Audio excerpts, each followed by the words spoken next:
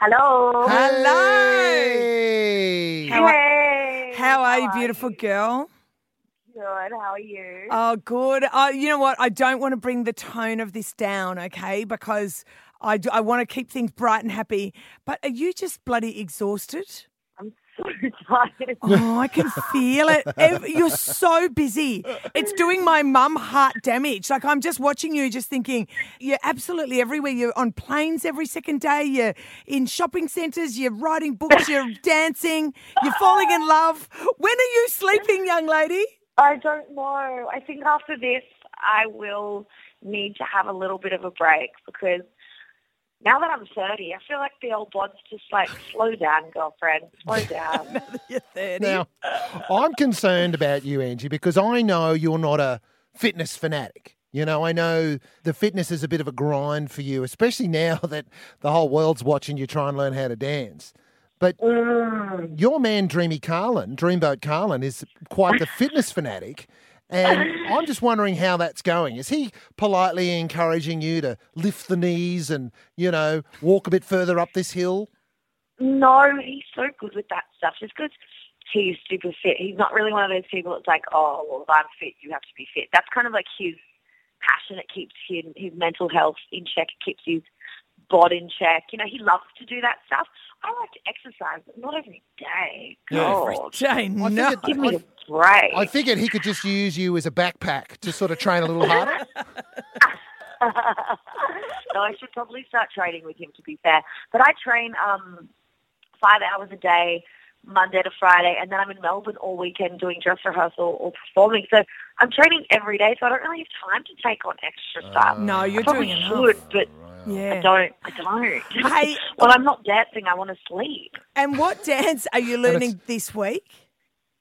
So this week is the most memorable year of our life for all of us. We picked what one's our most memorable year, and I'm doing the waltz, and I'm dancing for my nanny fave. Oh, you're dancing. Oh, that's beautiful. That's beautiful. And was it Yeah. either that or a Spice Girls remix? Were they your two choices? I was going to say Macarena. Yeah.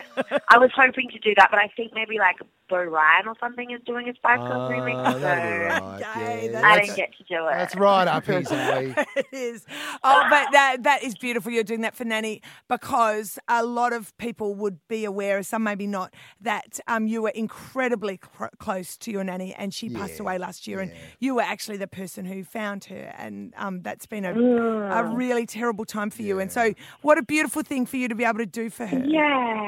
No, that'll be lovely. And Mum and Auntie Jules and Dad and my Uncle Al are all coming. So it's going to be a nice little tribute to Nan and really slow dance too. So it'll be very technically based, which I've had each week. And say that I'm going to work on that side. So this is a dance pretty much all about technique, which is cute of me to get. Well, the waltz is a slower kind of move, though. You know, like it's kind of more graceful than say cha-cha-cha and throw yourself around. Has that made it a bit easier or not? Yes, because now I'm not like huffing and puffing like a freak like I usually am.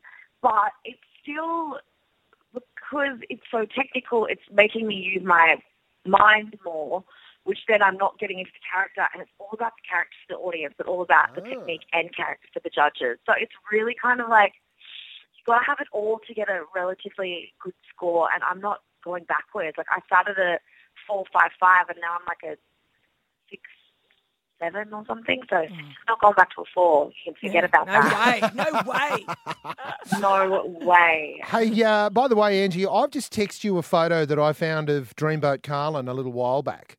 I don't know if you've got your phone with you, but I'd love you to check it out because I actually fooled Caroline with this photo. He did not. I did so. God. You liar. Hang on, just let her say. Have you got it?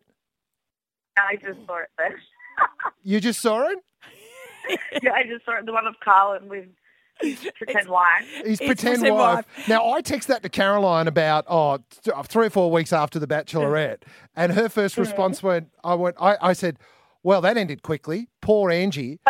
And then Caroline's like, that's not true. They are together. I'm watching Insta stories. She didn't zoom on to the bit where it says it's a Harvey Norman commercial. It's Carlin back when he was a model. I knew straight away it wasn't true. Don't you worry. I said that's not true. She panicked. Did not.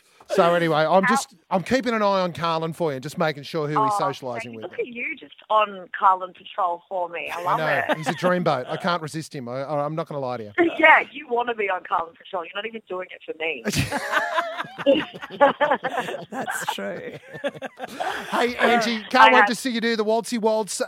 We are so excited for you. Good luck. Thanks, guys. See you next time.